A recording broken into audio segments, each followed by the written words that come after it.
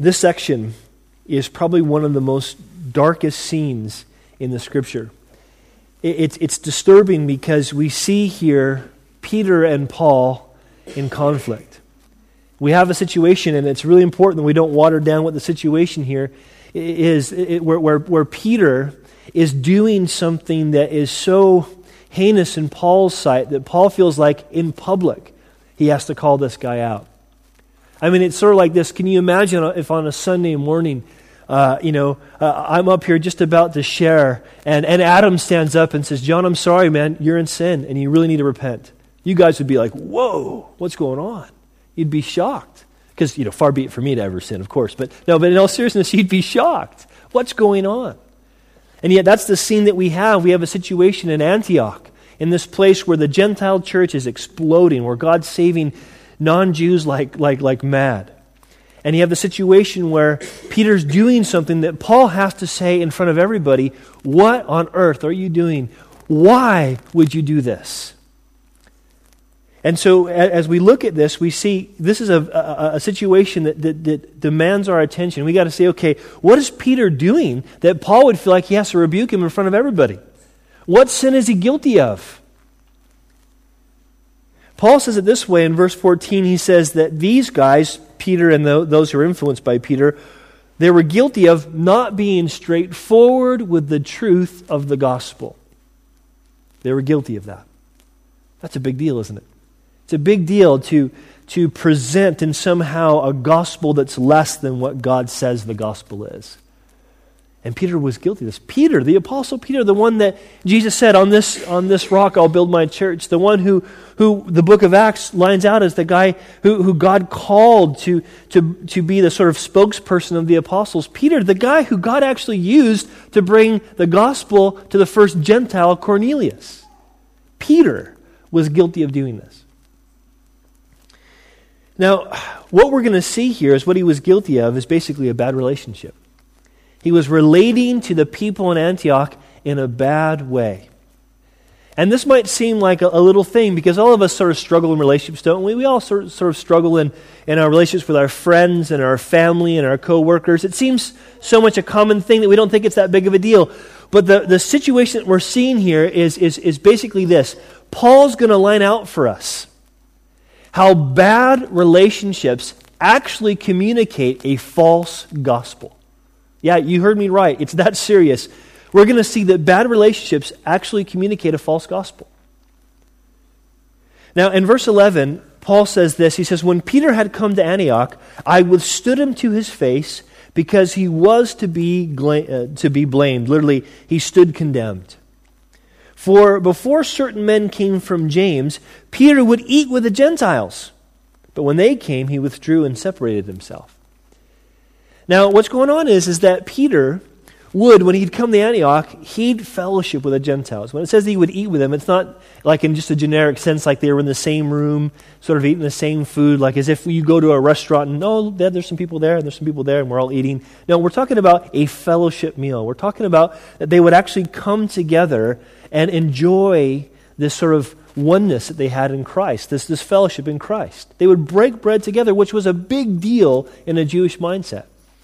And so Peter would do this. Peter had already, in fact, the way it's worded in the original language was it was his habit to actually eat with the Gentiles. He was enjoying fellowship with these guys. He was loving these guys in a very real, tangible way.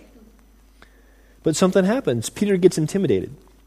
And Paul tells us he was intimidated because of these certain men who came from the Jews. Now we know these are who we've been calling in Galatians the Judaizers, those who were of the circumcision, those who were teaching that to be a Christian you had to first become a Jew.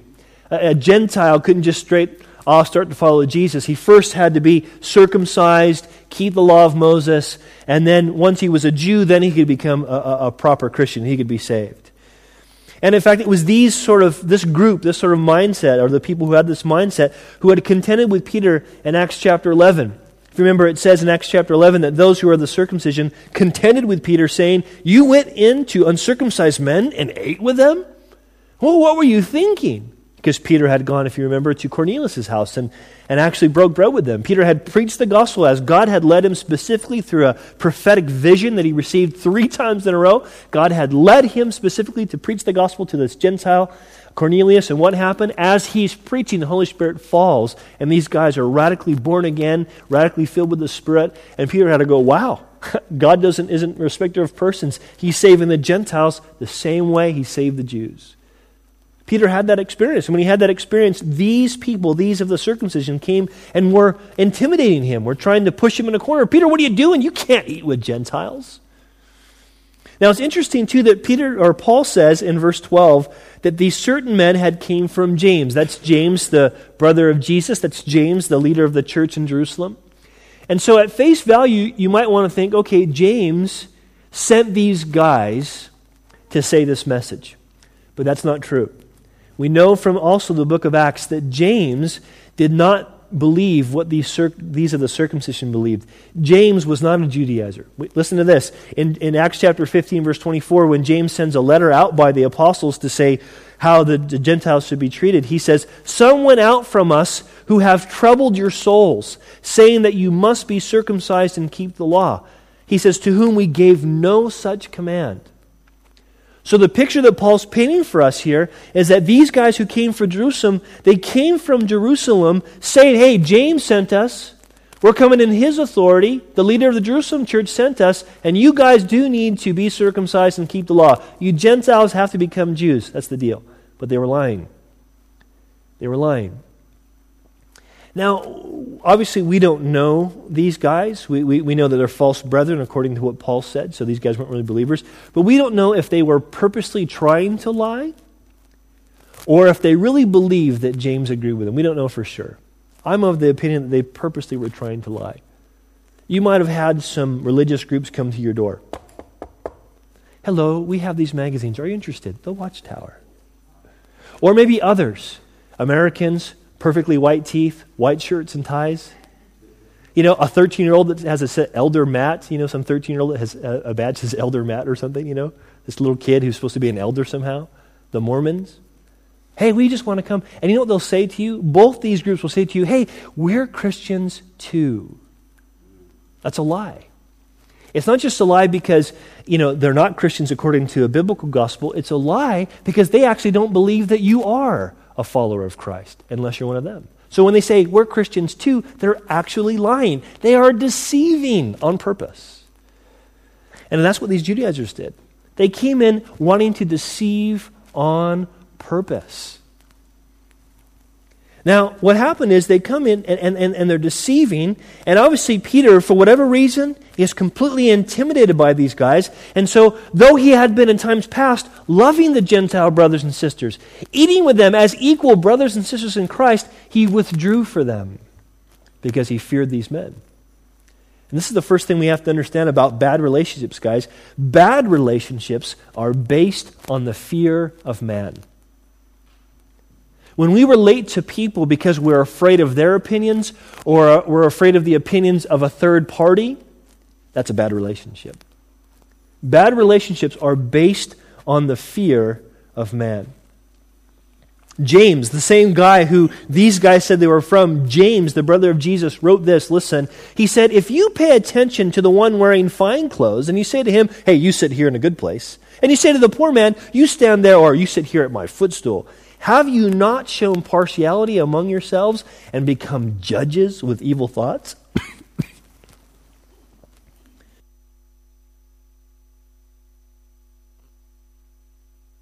In other words, James wrote in his own letter to the churches, listen, if you're practicing partiality, whether it's because of somebody who's a Gentile or because somebody who's poor, if you are relating to somebody based on a criteria that's other than the gospel, aren't you having evil thoughts?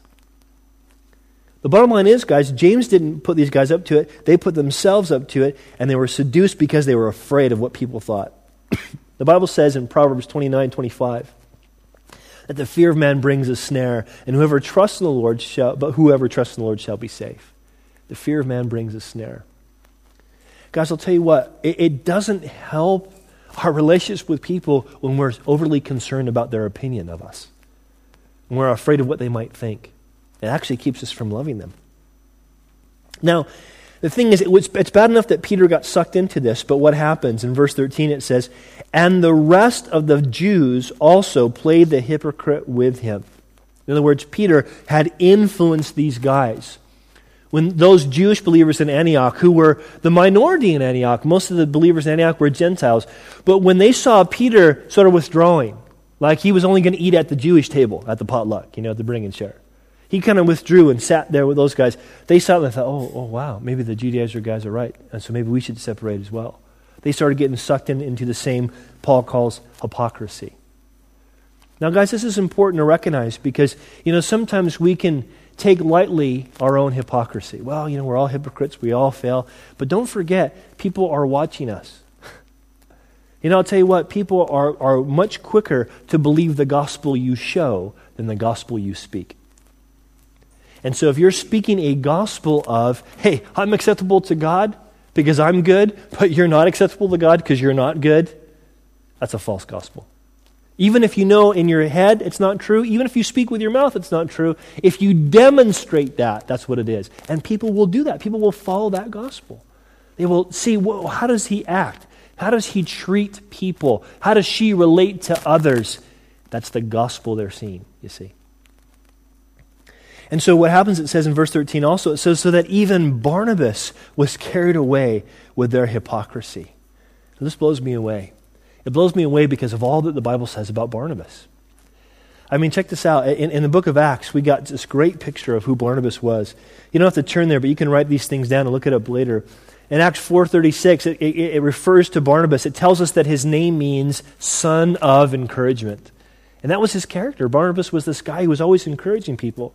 In Acts chapter 9, we see it's Barnabas who kind of comes alongside Saul, who was killing Christians one day and the next day worshiping Christ. And it was Barnabas who came alongside Saul and said, man, you guys should welcome this guy. God's done a work in him. He was a relationship builder. He was a guy that was, hey, come on, accept this guy. Treat him as a brother. The Bible says in Acts chapter 11, verse 24, it describes Barnabas as one who was a good man, full of the Holy Spirit and wisdom. He was a godly man. He was a Spirit-filled, Jesus-loving, godly man.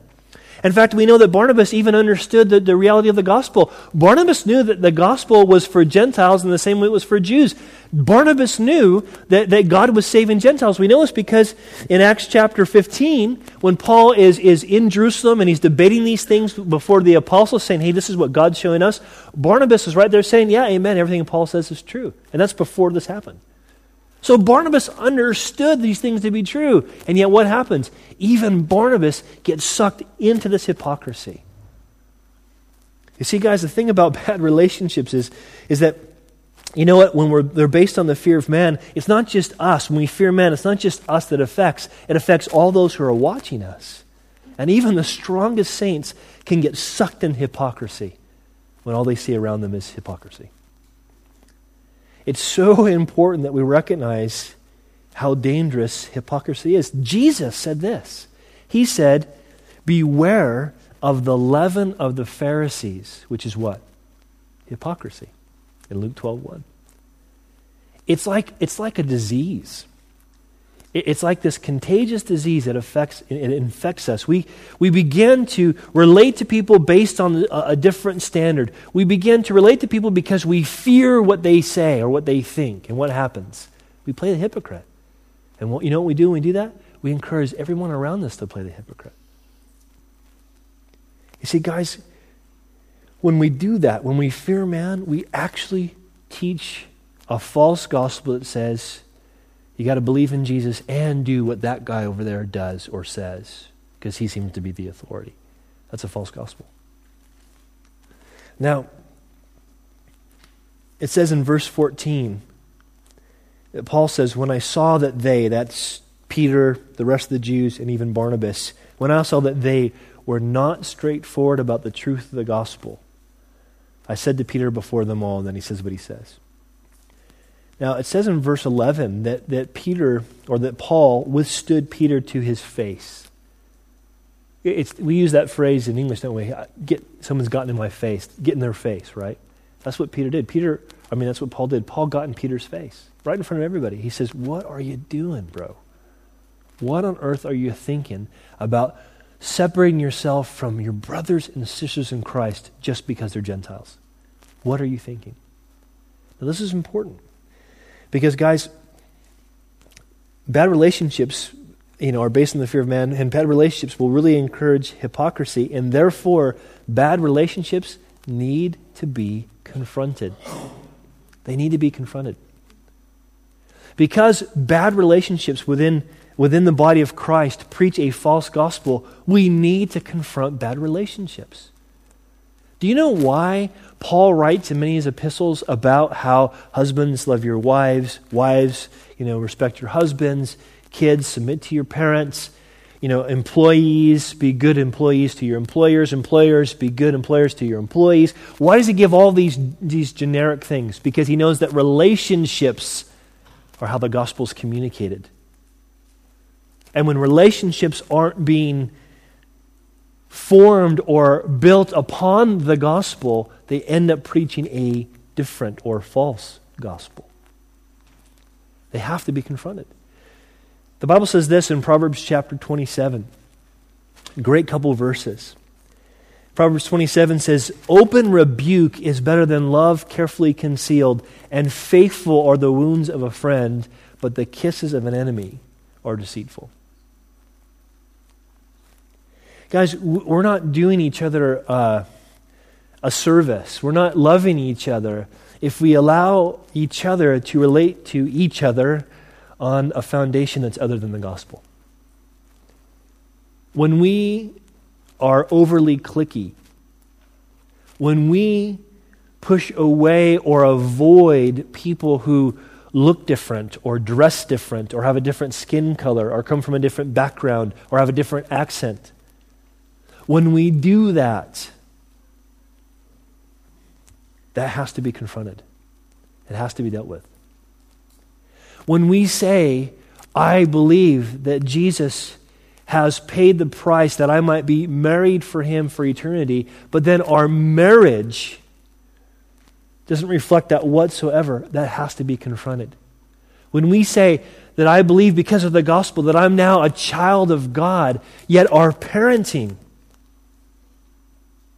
is one that is where we make our kids feel like they have to earn our love and the place in our family, that has to be confronted.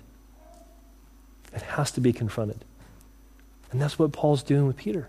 He's saying, listen, what are you doing, bro? This can't work this way. It's important that we recognize, too, that when it comes to relationships, for those of us who are in Christ, relationships are always a gospel issue. It's not a secondary issue. Whether or not a person believes that a believer should speak in tongues, that's a secondary issue. Whether or not a person believes that you can baptize an infant, that's in a sense that's a secondary issue. Whether or not a person believes that we should have this kind of worship style or that kind of worship style, that's a secondary issue. Those aren't gospel issues necessarily. But how we treat one another is a gospel issue. Paul said, when I saw that they were what? Not straightforward about the truth of the gospel. That's when I confronted them. Listen to this, guys. Listen to the prayer of our Lord. He said this, I do not pray for these alone, speaking of his apostles, but also for those who will believe in me through their word. That's us who've believed the gospel. That they, that's us, that they all may be one, as you, Father, are in me, and I in you, that they also may be one in us. Why? Listen, that the world may believe that you sent me. If we don't relate to each other based on the gospel, we preach a false gospel. Our relationships with each other, guys, are a gospel issue. And bad relationships preach a false gospel. Now, you might think, okay, if Paul's making this point by explaining to the Galatian churches that he confronted Peter because it was such a serious deal, you would think, okay, bad relationships preach a false gospel, so good relationships preach the true gospel. So he'd start talking about, here's the right way this should have happened, Peter. You should have done this or you should have done that. He doesn't do that. Paul doesn't say, okay, I'm exposing the wrong way that you're relating to these guys, and therefore here's the right way to relate to these guys. He just goes into explaining the gospel. In fact, what he does in these next verses, from basically verse 15 all the way through verse 21, is Paul gives us some of the most rich theological content of any of the letters that he writes. In fact, in 7 verses, guys, in the book of Galatians, in 7 verses, he pulls out, or he begins to talk about a depth of content that he takes 7 chapters to deal with in the book of Romans. Now you're going, oh no, this means John's going to preach forever. No, here's the deal. Because there is so much here, the good news is Paul will deal with these things and unpack these things sort of little by little as we go through the book of Galatians. And so what we want to do this morning is just unpack these things in a sense and very much on a surface way. And what I think God would have us do is to see how, as Paul begins to unpack what the gospel actually is, what it is that Christ has done for us, that he's doing so because he wants the Galatians to understand. And the Holy Spirit wants us to understand, okay, if you understand the gospel, this is the foundation that frees you to rightly relate to each other. So let's pick it up in verse 15. Peter says, we who are Jews by nature and not sinners of the Gentiles. Now, it's important that we recognize that Peter's not saying, that Paul's not saying, okay, the Jews aren't sinners by nature, but the Gentiles are. That's not what he's saying. What he's saying is, that basically, he's using the term sinners both here in verse 15 and also later on in verse 17. He's using the term sinner to basically mean this: one who does not see themselves obligated to the law of God. Because in a Jewish mindset, if you do not think, I have to do what the law is, then you're a sinner. You're in rebellion to God, you're falling short of the mark because God says, here's my law. If it's my law, you got to do it. And so he's not using sinner as just the fact that someone who is born into sin, someone who has a sinful nature. That's what the Bible teaches we all have, Jew or Gentile. What he's using the term here in this context is one who does not see themselves obligated to God's law. That's how he's using the term here. So when Paul says, we who are Jews by nature and not sinners of the Gentile, in other words, we who see ourselves as obligated to keep God's law, as opposed to Gentiles who do not see themselves obligated to keep God's law, he says, here's what we should know in verse 16, knowing that a man is not justified by the works of the law, but by faith in Jesus Christ, even we have believed in Christ Jesus, that we might be justified by faith in Christ and not by the works of the law. For by the works of the law, no flesh, that is, no human being, shall be justified. Now here's what he does. He starts off in these first couple verses in making, in bringing up a word and a concept, a theological concept that is the foundation for all the book of Galatians. In fact, it was the foundation for the whole entire Reformation. It's this doctrine of justification by faith. Now, you guys have heard me say that salvation is and always has been by grace alone, through faith alone, in Christ alone, right? That's the gospel. Every church, no matter what their worship style is, no matter what their theology is about the gifts, no matter what their background is, every gospel-believing church believes that salvation is by grace alone, through faith alone, in Christ alone. They might disagree on how that sanctification should look. They might disagree if they can lose that salvation or not lose that salvation, but they all agree on that, because that is the gospel. Now, Paul's going to talk about this a lot in the first part of chapter 3, which we'll look at, Lord willing, next week, the first 9 verses. What our righteousness is, our justification is. But just suffice it for now to say, this word justified that he uses 3 times in just verse 16 alone, this word justified literally means this: it means to be rendered or judged innocent. It is a legal term. It's this idea that you stand before a judge accused of all kinds of crimes. And the judge hammers the gavel down and says, you're innocent, and sets you free. Now, what's amazing about justification, specifically the doctrine of the teaching of justification by faith alone, is when we stand before the judge and he brings forth the accusations against us, the judge being God himself, you know what happens? We should be declared guilty. When we stand before the law of God, and we look even at just the moral law, forget about the ceremonial law, forget about the different sort of cultural laws that were there, but you just look at the moral law, the 10 Commandments. You know what we see? We fall radically short. God says, you shall not lie. You shall not lie. Is there anyone amongst you who can say, oh, I've never lied? Liar. We've all lied, haven't we? We justify our lies. Oh, my lies aren't so serious as someone else's lies. But still, we lie. The law says, God's law says, thou shalt not steal. Can any among us say we've never stolen? Oh, I've never stolen. Never stolen a candy bar? A pen from work? Because God doesn't say, okay, it's only theft if it's worth more than 50p. He says it's theft if it doesn't belong to you and you take it without asking. Hey, the Bible says, don't commit adultery. Don't murder. Oh, sordid. I'm not even married. How can I commit adultery? And as far as killing anybody, haven't done that. Don't plan to. But Jesus said, listen, the spirit of the law is this. If you look at someone with lust in your heart, you look at a person thinking, I would like to do this with them, that you've committed adultery in your heart. Can any of us say we've never done that? Jesus said, here's the spirit of the law. If you have hate towards somebody, you've murdered in your heart. You see, guys, the reality is this. Paul's saying this. Listen, if we, as Jews who know the commands of the law, know what God requires of the law, if we know there's no way we're justified before God by those standards, if we know, how much more they?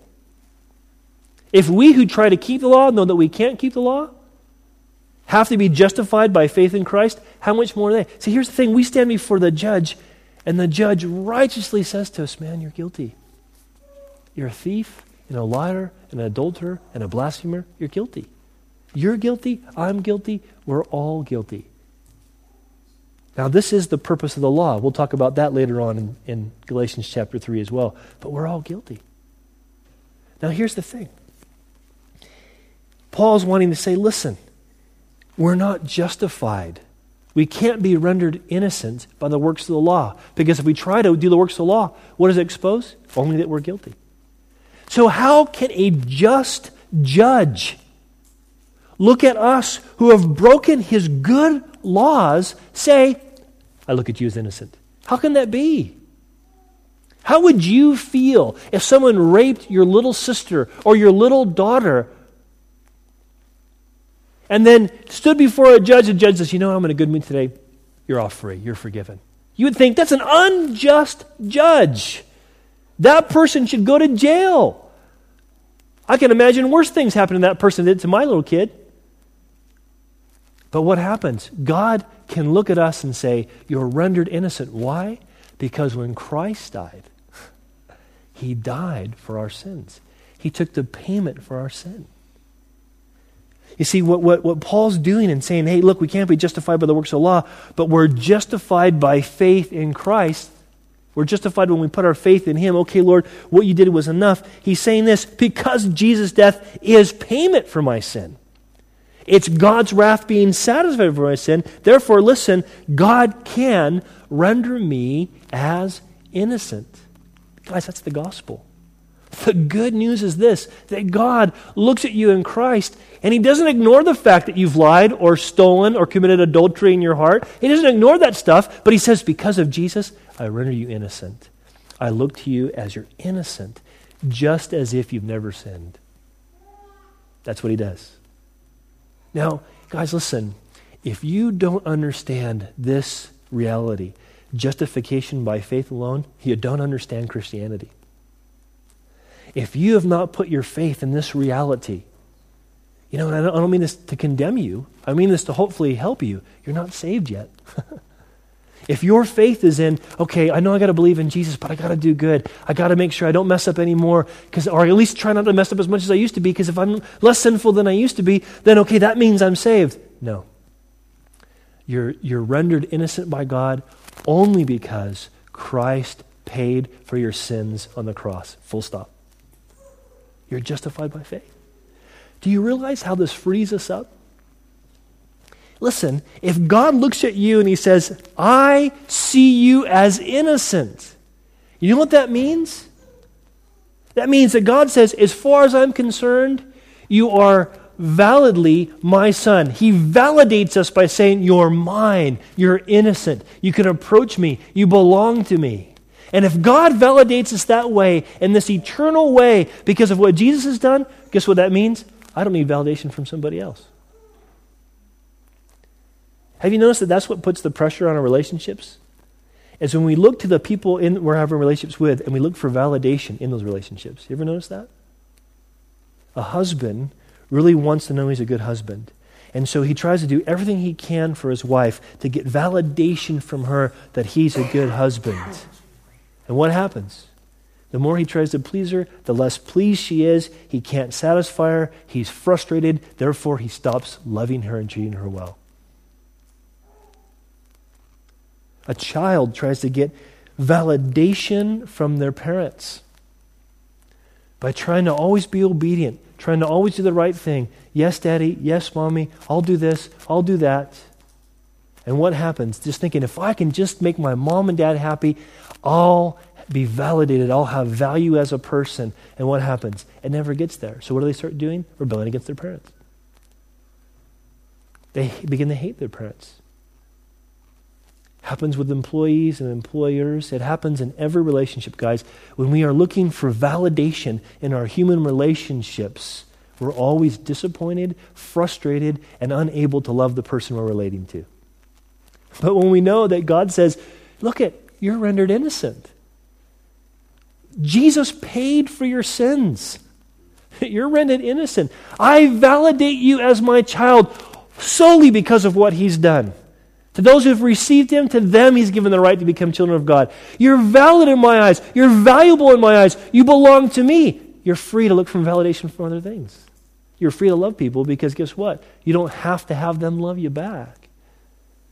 See, when we know that we're so loved by God, that we're validated by God, that we're accepted by God because of what Jesus has done, because of what Jesus paid for, we don't have to look to people for validation.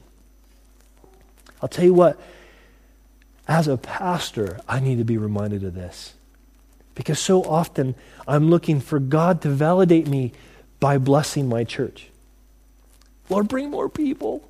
Save souls, Lord. Why aren't you doing it through me, God? Why? Don't you love me? Don't you care? Don't you want to use me? And God says, listen, John, your validation has nothing to do with your ministry. It has only to do with what I've done for you in Christ. What I've paid for you in Christ. Guys, we can't relate to each other if we're looking for validation from each other. We're only going to relate to each other if we know I am right with God because of Jesus. As Paul says in Ephesians 1:6, he says this, by grace, he has made us accepted in the beloved. You know who the beloved is? It's Jesus. Why does God accept you? Why does God hear your prayers? Why does God answer your prayers? Why does God say you have a place in heaven? Why does God say you're forgiven? Because of the beloved. Because of what Jesus has done. And you can't relate to anybody else until you realize that. At least you can't relate to anybody else in a healthy way until you realize that. So Paul says, listen, don't you understand? It's because Jesus' death, his payment for you, that God says you're innocent and you don't need to pursue validation from anybody else. Now then Paul says this, sort of probably thinking, okay, someone's going to say, okay, there's that grace business again. That's going to only make people want to sin because they know that they're forgiven. They know that they're free. That's a bad doctrine, dangerous doctrine, that grace. And so Paul says this in verse 17, but if while we seek to be justified by Christ, we ourselves are found sinners, is Christ therefore a minister of sin? Certainly not. Perish the thought, God forbid. That's nuts, is what he's saying. No way. See, the accusation is, well, If I still sin as a believer, if I'm still found a sinner, if I think, well, I'm not obligated to the law, doesn't that mean I'm in rebellion to God? What does that mean? Jesus is promoting rebellion to God? If Jesus is saying you're not under the law anymore, if you're saying the gospel says you're not under the law anymore, is that not promoting rebellion to God? Now, this is important for us to understand, and again, we'll unpack this more at the end of Galatians 3, but here's the reality. The Bible teaches really clearly that Jesus is not anti the law. Look at what the Bible says. Jesus himself said this, "Do not think that I came to destroy the law or the prophets. I did not come to destroy, but to what? To fulfill." Now, if we believe that the Old Testament is God's word, and we should, because Jesus believed the Old Testament was God's word. In fact, just the verse after this, Jesus said, there's not going to be a single jot or a tittle that's not fulfilled of God's law. So if we believe the Old Testament law is from God, God gave us that, which we should, then we recognize that God says it must be fulfilled. But here's the good news. Here's the good news. Jesus already fulfilled the law. The requirement of a law is living in perfection toward God and towards others. Jesus already did that. The requirement of the law is sin has to bring forth death. Jesus already paid for that on a sin on the cross. He's already fulfilled the law. And so Paul's answer to his critics is this: listen, hey, Christ isn't a minister of sin. He's not encouraging rebellion against the law. He's already fulfilled it. Look what he says in verse 18. "But if I build again those things which I destroyed, I make myself a transgressor." Now, what's he talking about? If I put myself back under the law, if I build again or build anew or put myself back under the law, all I do is expose I'm a transgressor. I'm a sinner. If I begin to just live by the law, you know what I'm going to do? Is show I'm worthy of death. That's all it does. That's all it does. And that's why he says this in verse 19, "For I, through the law, died to the law." Why? That I might live to God. You see, Paul's point is this, and we'll talk more about this as we get into chapter 5 of Galatians. Paul's point is this: listen, you're not free. Christ doesn't make people free to rebel against God. Christ makes people free to actually live for God, to actually live to God, live before God, live for God. Now here's the deal. How does this affect our relationship with each other? How does this create a foundation for us to relate to one another? Guys, listen, because Jesus fulfilled the law, God relates to me completely apart from the works of the law. Because Jesus fulfilled the law, his relationship to me is not at all based upon the works of the law. His relationship with me is based upon Christ. Christ fulfilled the law. Christ fulfilled the requirements of the law. As far as God's concerned, I'm perfectly righteous because Christ did that on my behalf. It's what we call the doctrine of imputation. Our sin was imputed upon Christ. Christ's righteousness is imputed upon us. It's this idea that if you talk about two bank accounts, yeah? You have Christ's bank account and you have our bank account. Ours is in debit is in overdraft for like £1 million. And it's gaining interest against us every day. Anybody can relate to that? Can I get an amen? You know what I'm saying? We're in that place. Christ's account, endless. The value of which we can't even fathom. What happens? Christ takes our debt, imputes it upon his account, and then also takes his account and imputes it into ours. Imputation. He's fulfilled the law. Now what does this mean? If Jesus fulfilled the law on our behalf and God accepts us beyond the law, God relates to us apart from the works of the law, you know what that means? It means that we're free to relate to one another the same way. Check this out. Romans 15:7. Man, if I could encourage you to memorize this verse, memorize this verse. This is a great one another verse. Paul says, therefore, in fact, if you read the context of Romans 15, it's talking about Gentile and Jewish relations. He says, therefore, receive one another just as Christ received us to the glory of God. The word for receive there in the original means to accept into friendship, accept into hospitality. It means that someone comes to your door who's a stranger and you say, come in and eat with us, be part of our family. That's what Jesus says to us. He says, listen, my Father loved you so much that he sent me. And I have paid the price. I've fulfilled the law on your behalf. Now, I invite you to come in to a relationship with me, sup with me, dine with me, fellowship with me. That's how Christ has received us. Christ received us based on what he did, not based on what we do.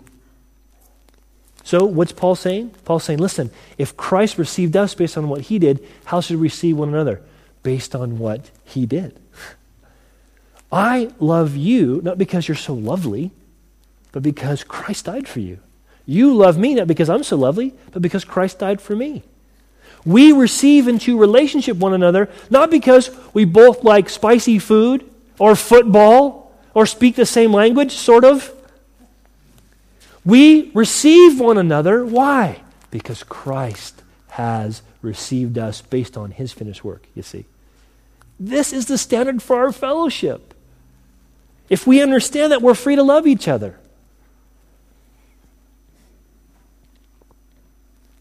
Now, he goes on to say in verse 20, another great verse to memorize. He says, I have been crucified with Christ.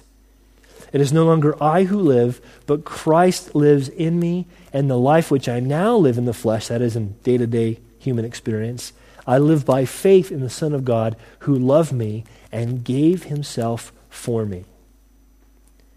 Now there's tons here. When Paul says, I've been crucified with Christ, he says one of the most profound statements that he makes in all that he ever writes. And it's this reality of the fact that his cross is our cross. That when he was crucified, in some radical, eternal way, we were crucified. Now we're going to unpack that when we get to Galatians chapter 6. But know this, okay? Know this. When he talks about the crucified life, he's not talking about yourself being mended. He's talking about yourself being ended. You see, you don't need to be rehabilitated. You need to die. Did you know that? I don't need to be rehabilitated. I need to die. But how can I be crucified without actually being destroyed? I was crucified with Christ. His death provides for mine. That's the point that he's going to make. And when he says, it's no longer I who live, but Christ lives in me, he's again unpacking this radical reality that Jesus, and again some mystical eternal way, dwells within us by his Holy Spirit. That will be Galatians chapter 5. That he dwells in us by his Holy Spirit. See, Christianity is not some sort of transaction. You know, it's not just that simple sort of bank account analogy I gave you. It's not a transaction, it's a transformation. He actually takes up residence within us and begins to change us from the inside out.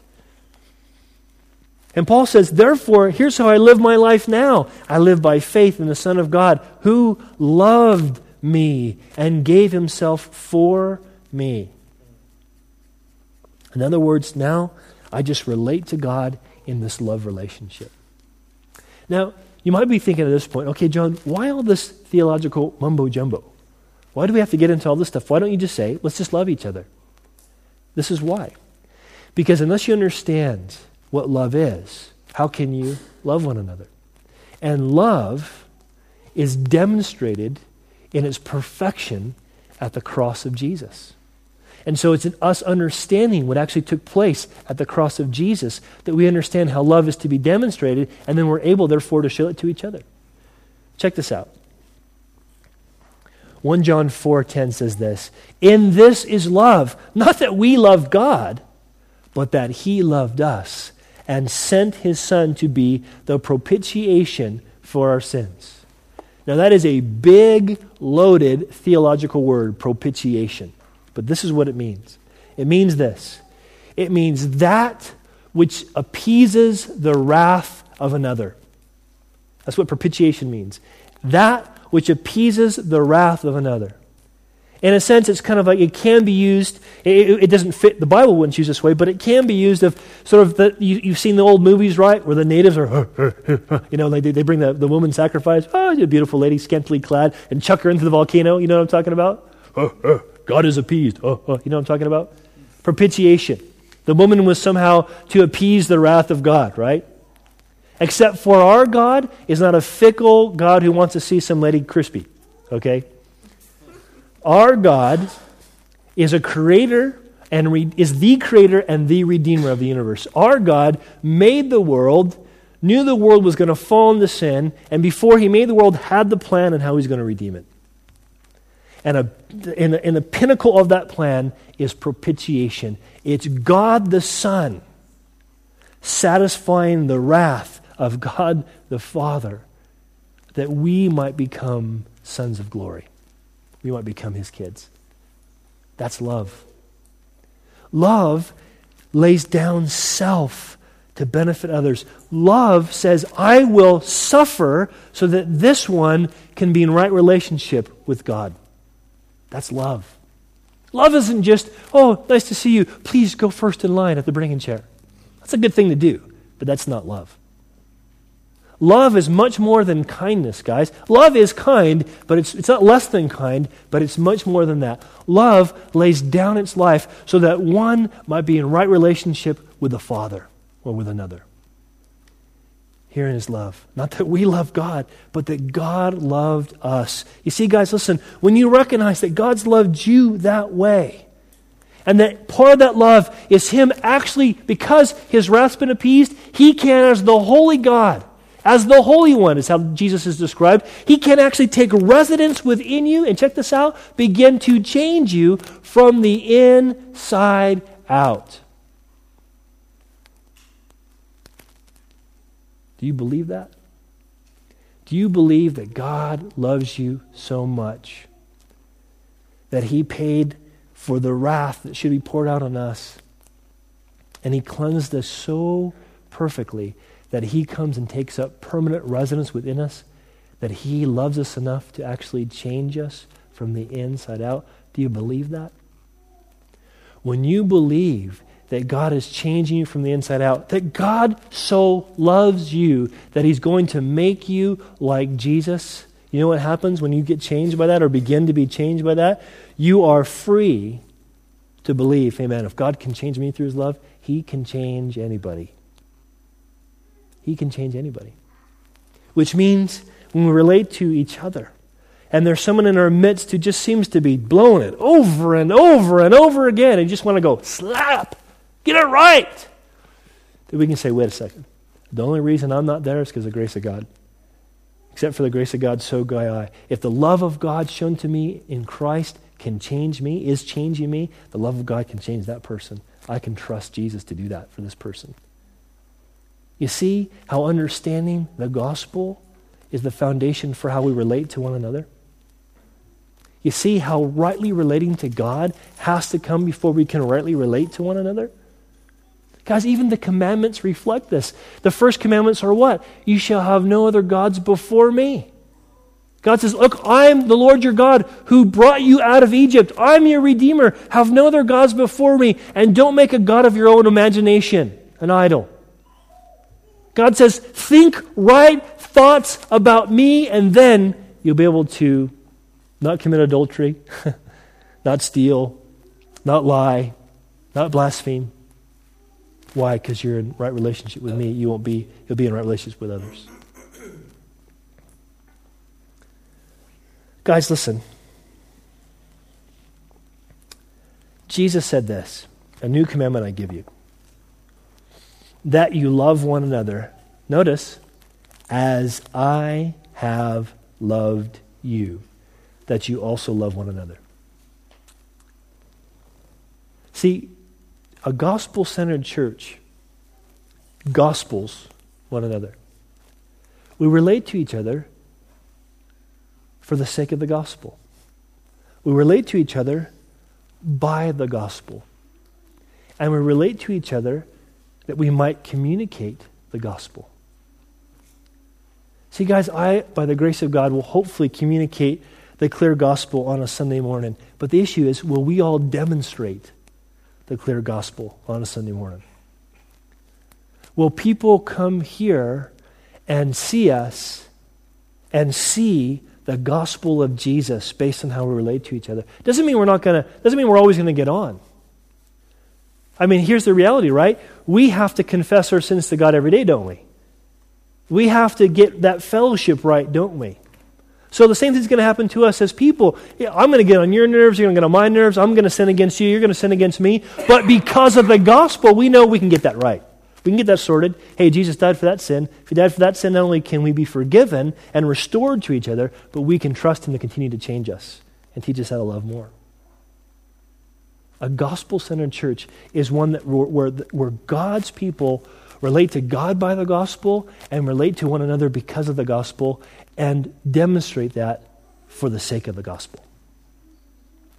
Guys, Paul is wanting us to understand, the Holy Spirit is wanting us to understand that God wants to demonstrate his love to the world through how we relate to each other. Let's let him do it.